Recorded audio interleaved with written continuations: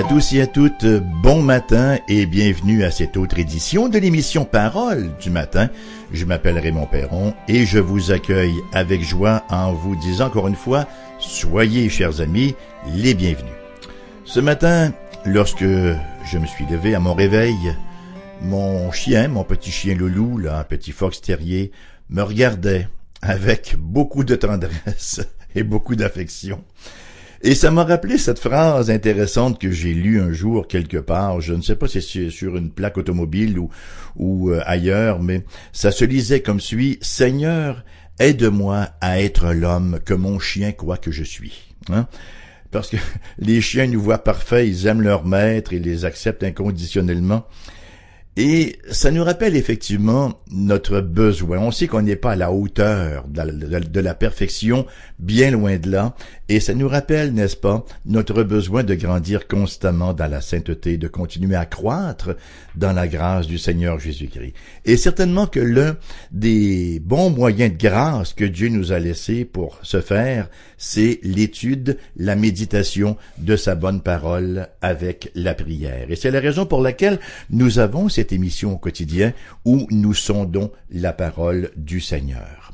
C'est ce que nous allons faire immédiatement alors que nous plongeons de toutes nos âmes dans le 3e chapitre de l'Évangile selon Luc et nous lirons les versets 1 à 14. La 15e année du règne de Tibère César, lorsque Ponce Pilate était gouverneur de la Judée, Hérode, tétrarque de la Galilée, son frère Philippe, tétrarque de l'Ithurée et du territoire de la Traconite, Lysnias, tétrarque de la Bilène, et du temps des souverains sacrificateurs, Anne et Caïphe, la parole de Dieu fut adressée à Jean, fils de Zacharie, dans le désert. Et il alla dans tout le pays des environs du Jourdain, prêchant le baptême de repentance à cause du pardon des péchés, selon ce qui est écrit dans le livre des paroles d'Ésaïe le prophète. C'est la voix de celui qui crie dans le désert, préparez le chemin du Seigneur, aplanissez ses sentiers, toute vallée sera comblée, toute montagne et toute colline seront abaissées, ce qui est tortueux sera redressé, et les chemins raboteux seront aplanis, et toute chair verra le salut de Dieu. Il disait donc à ceux qui venaient en foule pour être baptisés par lui, « Race de vipères, qui vous a appris à fuir la colère à venir? Produisez donc des fruits dignes de la repentance, et ne vous mettez pas à dire en vous-même, nous avons Abraham pour père. Car je vous déclare que de ces pierres, Dieu peut susciter des enfants à Abraham. Déjà, même, la cognée est mise à la racine des arbres. Tout arbre donc, qui ne produit pas de bons fruits, sera coupé et jeté au feu. La foule l'interrogeait, disant, « Que devons-nous faire ?» Il leur répondit que celui qui a 2 tuniques partage avec celui qui n'en a point, et que celui qui a de quoi manger agisse de même. Il vint aussi des publicains pour être baptisés, et ils lui dirent, « Maître, que devons-nous faire ?» Il leur répondit, « N'exigez rien au-delà de ce qui vous a été ordonné. » Des soldats aussi lui demandèrent, « Et nous, que devons-nous faire ?» Il leur répondit, « Ne commettez ni extorsion, ni fraude envers personne, et contentez-vous de votre solde. » Voilà le texte que nous avons sur notre table ce matin et que nous allons considérer après une petite gorgée d'eau, si vous me le permettez. Voilà. Vous savez ce que vous êtes? Vous êtes une gang d'hypocrites. Vous allez à l'église le dimanche, puis vous oubliez Dieu pour le reste de la semaine. Vous menez une double vie. Vous prétendez appartenir à Dieu, mais vous vous adonnez secrètement à toutes sortes de plaisirs pécheurs. Vous habitez dans une belle maison, vous conduisez une voiture récente, mais vous ne faites strictement rien pour aider les pauvres. Vous êtes une race de vipères. Pensez-vous vraiment que Dieu va vous sauver uniquement parce que vous avez été baptisé ou parce que vous appartenez à une église? Écoutez-moi bien. À moins que vous vous détourniez de vos péchés, vous vous en allez tout droit en enfer. Ça vous surprend ce message-là? Bien, c'est le genre de message que Jean-Baptiste prêchait au désert. Ce n'est certainement pas ce que nous pourrions appeler aujourd'hui être politically correct, mais ça ne manquait certainement pas de courage non plus. Voyez-vous, le but de Jean-Baptiste n'était pas de se faire des amis ou d'être populaire. Il n'était pas dans le clientélisme. Il cherchait pas des clients, lui, mais son but était d'amener les gens à la repentance. Et c'est pourquoi il parle avec une telle audace, on devrait dire une sainte audace, alors qu'il confronte les gens avec leurs péchés. Il faut vraiment désirer la gloire de Dieu et le bien des gens pour agir ainsi. J.C. Ryle écrit « Puisse l'Église du Christ posséder plus de ministres de cette sorte qui parlent sans détour, comme Jean-Baptiste, alors flatter les inconvertis en s'abstenant de mentionner leurs vices et en utilisant de douces épithètes pour qualifier leurs péchés n'est pas une démonstration d'amour. » Que c'est bien dit. Luc nous donne d'entrée de scène, donc, une série de noms qui dépeignent bien le contexte dans lequel Jean-Baptiste a prêché.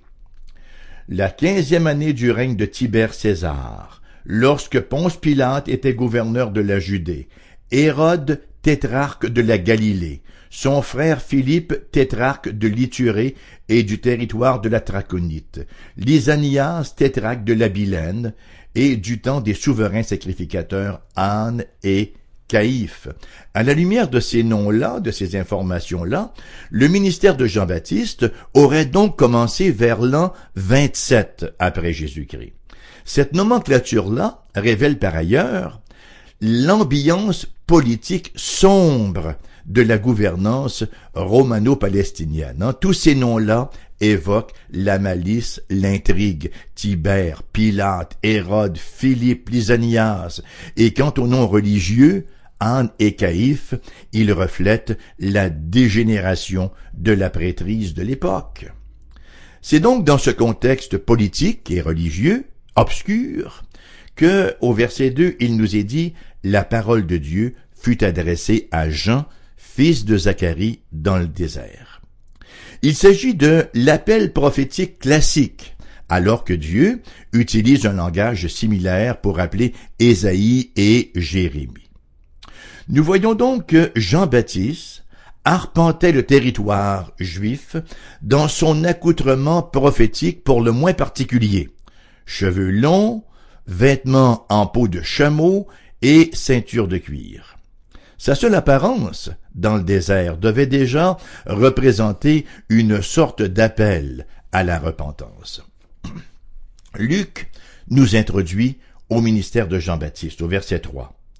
Il nous est dit, « Et il alla dans tout le pays des environs du Jourdain, prêchant le baptême de repentance à cause du pardon des péchés. » Ça ne signifie aucunement que le baptême procure le pardon des péchés. En fait, le baptême de Jean venait après la repentance et représentait le signe de cette dernière. Jean-Baptiste appelait les gens à la repentance, c'est-à-dire à se détourner de leurs péchés, et le fait que Jean-Baptiste les baptisait par la suite indiquait qu'ils s'étaient effectivement repentis. Il nous faut donc voir le ministère de Jean-Baptiste ou de Jean le baptiseur comme celui d'un homme rempli d'esprit et dont la prédication amenait des multitudes sous la conviction de péché et conséquemment les amenait à se repentir. Excusez-moi. Il nous faut nous garder de croire, chers amis, que la repentance est une œuvre humaine qui mérite le pardon de Dieu. Il ne faut pas comprendre le texte de manière à lui faire dire que si nous nous repentons, Dieu va nous regarder favorablement, il va être obligé de le faire. Non. Le ministère de Jean-Baptiste va de pair avec l'enseignement de l'apôtre Paul en Éphésiens, chapitre 2, versets 8 à 10, à savoir que nous sommes tous morts dans nos péchés et dans nos transgressions, que nous sommes dans la totale impuissance de nous sauver par nous-mêmes et que si nous sommes sauvés, c'est par grâce et non par les œuvres, et qu'en tant qu'enfants de Dieu, nous avons été créés en Jésus-Christ pour de bonnes œuvres. Permettez-moi de vous lire ces versets 8 à 10. Écoutez-les attentivement. Lecture de la parole de Dieu lui-même. Car c'est par la grâce que vous êtes sauvés par le moyen de la foi. Et cela ne vient pas de vous, c'est le don de Dieu. Ce n'est point par les œuvres, afin que personne ne se glorifie. Car nous sommes son ouvrage, ayant été créés en Jésus-Christ pour de bonnes œuvres que Dieu a préparées d'avance afin que nous les pratiquions. Le ministère de Jean-Baptiste reposait entièrement sur l'œuvre du Saint-Esprit par la parole prêchée. Et il amenait ainsi les gens sous conviction, le Saint-Esprit, et il les amenait à la repentance. Le baptême était donc un signe du don de la repentance, du don de la grâce de Dieu. Comme il est important de bien saisir le lien repentance-pardon, parce que même si aucune repentance, aussi grande soit-elle, ne peut mériter le pardon aux yeux de Dieu, sans repentance, aucune âme ne sera sauvée. La repentance révèle la marque de la grâce de Dieu à l'œuvre dans nos vies. La foi à salut et la repentance vont toujours main dans la main. Et c'est une vérité qui est porteuse d'implications pratiques. Si vous croyez être sauvé, et si vous n'avez pas un esprit repentant, il faut impérativement vous questionner. S'il y a des péchés pour lesquels vous refusez de vous repentir, mais avec lesquels vous devenez de plus en plus confortable, c'est très sérieusement inquiétant. Je ne fais pas ici référence, là, à quelqu'un qui lutte avec un péché et qui retombe souvent, mais qui désire sincèrement obtenir la victoire. Je parle ici d'une personne qui n'a pas le désir de se repentir, qui n'a pas le désir d'obtenir la victoire. Jean-Baptiste prêchait avec puissance. Nous lisons au verset 4 à 6, selon ce qui est écrit dans le livre des paroles d'Ésaïe, le prophète, c'est la voix de celui qui crie dans le désert, préparez le chemin du Seigneur, aplanissez ses sentiers, toute vallée sera complétée. Je reprends. Toute vallée sera comblée, toute montagne et toute colline seront abaissées, ce qui est tortueux sera redressé, et les chemins raboteux seront aplanis, et toute chair verra le salut de Dieu. Cette prophétie-là reflète une coutume répandue à l'époque, alors qu'à la veille de la visite d'un roi, que faisaient les citoyens de la ville? Bien, ils construisaient une route large, lisse, de façon à ce que le haut dignitaire puisse y entrer en grande pompe. Alors Jean-Baptiste, ici, applique cette prophétie d'Ésaïe à la venue du Seigneur Jésus-Christ, duquel il est lui-même le précurseur. Et les montagnes du péché et de l'orgueil doivent être aplanies. Les vallées de l'apitoiement sur soi doivent être nivelées. Le chemin préparé par Jean-Baptiste, ce n'est rien d'autre que celui de la repentance. Il n'existe pas d'autre chemin de retour vers Dieu. Cher ami, vous êtes-vous repenti? Avez-vous d'abord réalisé que vous êtes un pécheur? C'est ça le début de la repentance, c'est changer de manière de voir les choses, c'est laisser un peu sa raison de côté, non pas l'abandonner, mais c'est soumettre sa raison à la parole de Dieu, c'est de commencer à penser comme Dieu pense, c'est ça le renouvellement de l'intelligence.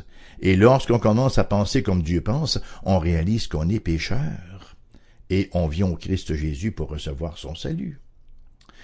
Et Jean-Baptiste de tenir un discours eschatologique. C'est quoi ce mot-là? Un discours qui touche au temps de la fin, alors qu'il fait référence au jugement dernier, au verset 7 à 9. Il disait donc à ceux qui venaient en foule pour être baptisés par lui, « Race de vipères, qui vous a appris à fuir la colère à venir? Produisez donc du fruit digne de la repentance, et ne vous mettez pas à dire en vous-même, nous avons Abraham pour père. » Car je vous déclare que de ces pierres, Dieu peut susciter des enfants à Abraham. Déjà, même, la cognée est mise à la racine des arbres. Tout arbre donc qui ne produit pas de bons fruits sera coupé et jeté au feu. Parole très sérieuse. En qualifiant ces gens-là de vipères, il les comparait à des serpents qui fuient un feu de broussailles, des serpents qui tentent de s'échapper, mais qui n'ont aucunement l'intention de permettre quelque changement que ce soit à leur mauvaise nature. Jean-Baptiste dénonce ici l'hypocrisie. Et son exhortation, au début du verset 8, « Produisez donc des fruits dignes de la repentance ». Elle va droit au cœur du problème. En Matthieu chapitre 7, versets 16 à 21, nous sommes dans le sermon sur la montagne, Jésus de dire « Vous les reconnaîtrez à leurs fruits. Cueille-t-on des raisins sur des épines ou des figues sur des chardons? Tout bon arbre porte de bons fruits, mais le mauvais arbre porte de mauvais fruits. Un bon arbre ne peut porter de mauvais fruits ou un mauvais arbre porter de bons fruits. Tout arbre qui ne porte pas de bons fruits de poursuivre Jésus est coupé et jeté au feu. C'est donc à leurs fruits que vous les reconnaîtrez. Ceux qui me disent « Seigneur, Seigneur » n'entreront pas tous dans le royaume des cieux, mais seulement celui qui fait la volonté de mon Père qui est dans les cieux. La vraie repentance produit du fruit. Et le fruit se manifeste en action. Rappelons-nous cette pensée de Thomas Watson que nous entendons souvent sur les ondes de Foi FM. Le fruit ne rend pas l'arbre bon ou mauvais, mais il nous dit si l'arbre est bon ou mauvais. Imaginez par exemple que j'ai un pommier dans ma cour et que le pommier ne porte pas de fruits parce qu'il est vraiment pas en santé, c'est un arbre très malade, et je me dis, bien, je vais aller le traiter, je vais m'acheter un panier de pommes, là, sur l'île d'Orléans, je vais sortir l'échelle, je vais grimper dans l'arbre et je vais brocher des pommes après les branches. Est-ce que ça va rendre l'arbre bon ou mauvais? Absolument pas. Les pommes vont elles-mêmes pourrir sur place et la condition de l'arbre n'en sera aucunement améliorée. Le fruit ne rend pas l'arbre bon ou mauvais, mais il nous dit si l'arbre est bon ou mauvais. Et dans la deuxième partie du verset 8, il nous dit donc, ne vous mettez pas à dire en vous-même, nous avons Abraham pour père, car je vous déclare que de ces pierres, Dieu peut susciter des enfants à Abraham. Une autre portion d'écriture très sérieuse, une autre mise en garde importante. Certaines personnes croient que le simple fait d'avoir été baptisé va les sauver. Elles pensent que les sacrements agissent ex opere operato, uniquement par le fait de les recevoir et sans la foi vivante et agissante qui les accompagne. D'autres encore se reposent sur allégeance religieuse. Moi je suis dans la bonne religion, ou j'ai ma religion, ou encore plus vain, on ne peut pas faire plus vain que cela, je crois, mais je ne pratique pas. Comme je dis souvent, et comme disait quelqu'un, c'est comme affirmer « je suis végétarien, mais je ne pratique pas ». Non, Jean-Baptiste dit aussi « vous pensez qu'Abraham est votre père? Abraham qui est le père de la foi? Que je vous déclare que de ces pierres, Dieu peut susciter des fils à Abraham. Démontrez que vous êtes véritablement ses fils en portant du fruit. » Jean-Baptiste met donc en garde contre la présomption spirituelle. Tous les êtres humains, chers amis, ont un besoin impératif, un besoin incontournable de se repentir. L'application des paroles de Jean-Baptiste ici est on ne peut plus claire. On n'est pas sauvé en raison de notre appartenance religieuse ou de notre appartenance à une famille chrétienne ou à une dénomination particulière. Nous sommes pas sauvés parce que nous sommes, mais parce que Dieu est et parce qu'il a fait pour nous en Christ Jésus. Et le Seigneur Jésus-Christ nous affirme cela tout au long de son ministère. Et Jean-Baptiste aussi, il prêchait la repentance avec une telle passion et une telle urgence que les gens, sous profonde conviction, voulaient désespérément savoir comment ils pouvaient échapper au feu du jugement de Dieu. Nous lisons au verset 10, « La foule s'interrogeait, disant, « Que devons-nous faire? » et Jean-Baptiste leur répondait par des exemples spécifiques sur la repentance en action. La vraie repentance veut dire beaucoup plus qu'être désolé pour ce que nous avons fait. Elle va bien au-delà des émotions, des regrets. Se repentir veut dire se détourner de ses péchés pour vivre en obéissance à Dieu. Et nous avons tous péché de différentes manières. De sorte que Jean-Baptiste, ici, donne 3 exemples différents au verset 11 à 14. Il leur répondit que celui qui a 2 tuniques partage avec celui qui n'en a point, et que celui qui a de quoi manger agisse de même. Il vint aussi des publicains pour être baptisés, et ils lui dirent, « Maître, que devons-nous faire ?» Il leur répondit, « N'exigez rien au-delà de ce qui vous a été ordonné. » Des soldats aussi lui demandaient, « Et nous, que devons-nous faire ?» Il leur répondit, « Ne commettez ni extorsion, ni fraude envers personne, et contentez-vous de votre solde. » Les exemples 1 et 2 nous montrent la grâce de la générosité, la grâce du partage, alors que l'exemple 3 fait ressortir l'honnêteté, l'intégrité. La tentation de la corruption était grande de la part de ces percepteurs de taxes, je dis bien, et de ces soldats. Les soldats étaient peu payés et très souvent ils prenaient avantage des gens pour arrondir les fins de mois.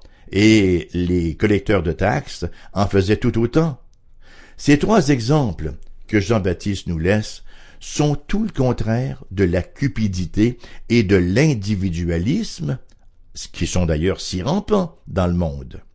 C'est intéressant de noter que ces exemples-là ont trait à la justice sociale. L'amour de Dieu et l'amour du prochain.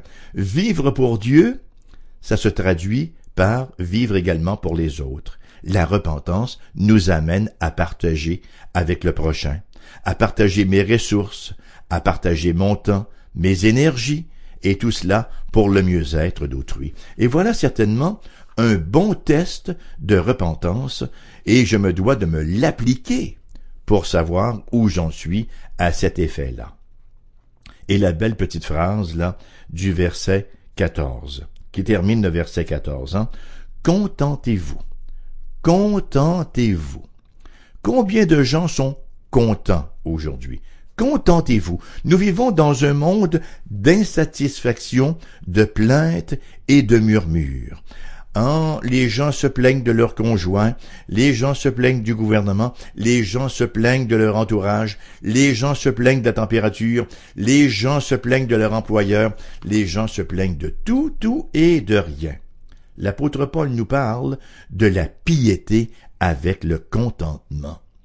Dans Philippiens chapitre 4, versets 11 et 12, il nous écrit ce qui suit, l'apôtre Paul. « Ce n'est pas en vue de mes besoins que je dis cela. » Écoutez bien ce qui suit. « Car j'ai appris à être content dans l'état où je me trouve. Je sais vivre dans l'humiliation et je sais vivre dans l'abondance. En tout, j'ai appris à être rassasié et à avoir faim, à être dans l'abondance et à être dans la disette. » À 2 reprises, il nous affirme qu'il a appris. Ce n'est pas dans notre nature, ça. En raison du péché d'Adam, là, nous sommes par nature des gens insatisfaits. Nous avons, d'abord par la conversion et ensuite dans le processus graduel de sanctification, nous avons besoin d'apprendre. Apprendre à être content. Apprendre à savoir vivre dans l'humiliation comme dans l'abondance. Je suis content quand je suis cassé, je suis content quand le chèque est rentré.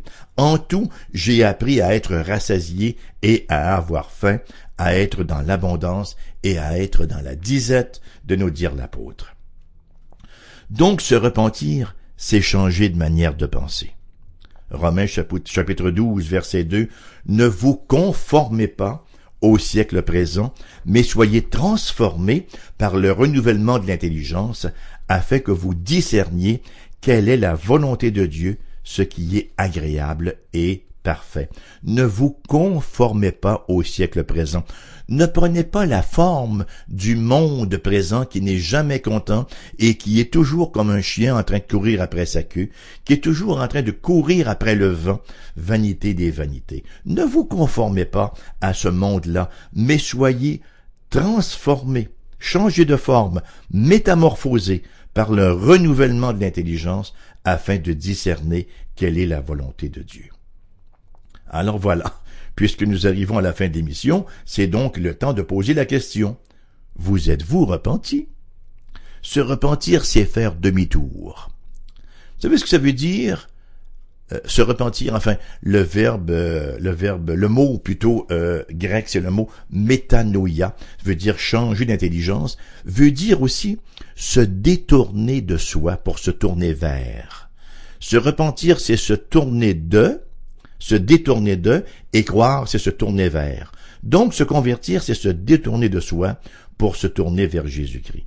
Alors, en même temps qu'on se détourne de soi, il nous faut nous tourner vers quelqu'un d'autre, le Christ lui-même. Et la conséquence, c'est bien sûr qu'on se tourne en même temps vers les autres. Vous êtes-vous détourné de vous-même, ou si vous êtes encore le centre de votre vie, ou si tout ce qui existe, tout ce que vous faites, tous vos projets, toutes vos actions sont faites en vertu de votre propre personne. Pour se détourner de soi, il faut véritablement recevoir la grâce du Seigneur. Il faut venir à lui, il faut venir à la croix et la solliciter de tout notre cœur, s'abandonner au Christ et solliciter son action dans nos vies. C'est comme ça qu'on finit ce matin, mais on va revenir. On va d'abord revenir en rediffusion à 14h cet après-midi. Entre-temps, nous avons une adresse postale où vous pouvez nous écrire AERBQ, casier postal 40088 Québec QC, G1H2S5. Mon adresse courriel en minuscule et tout d'un trait, raymond.perron@cfoi-fm.com.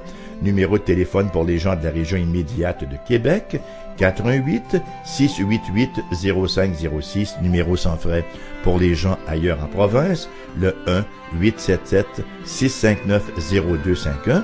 Notre site internet, foi-fm.com. Bonne journée, merci encore de votre noble présence à ce rendez-vous quotidien. Que le Seigneur vous comble de ses bienfaits et à bientôt.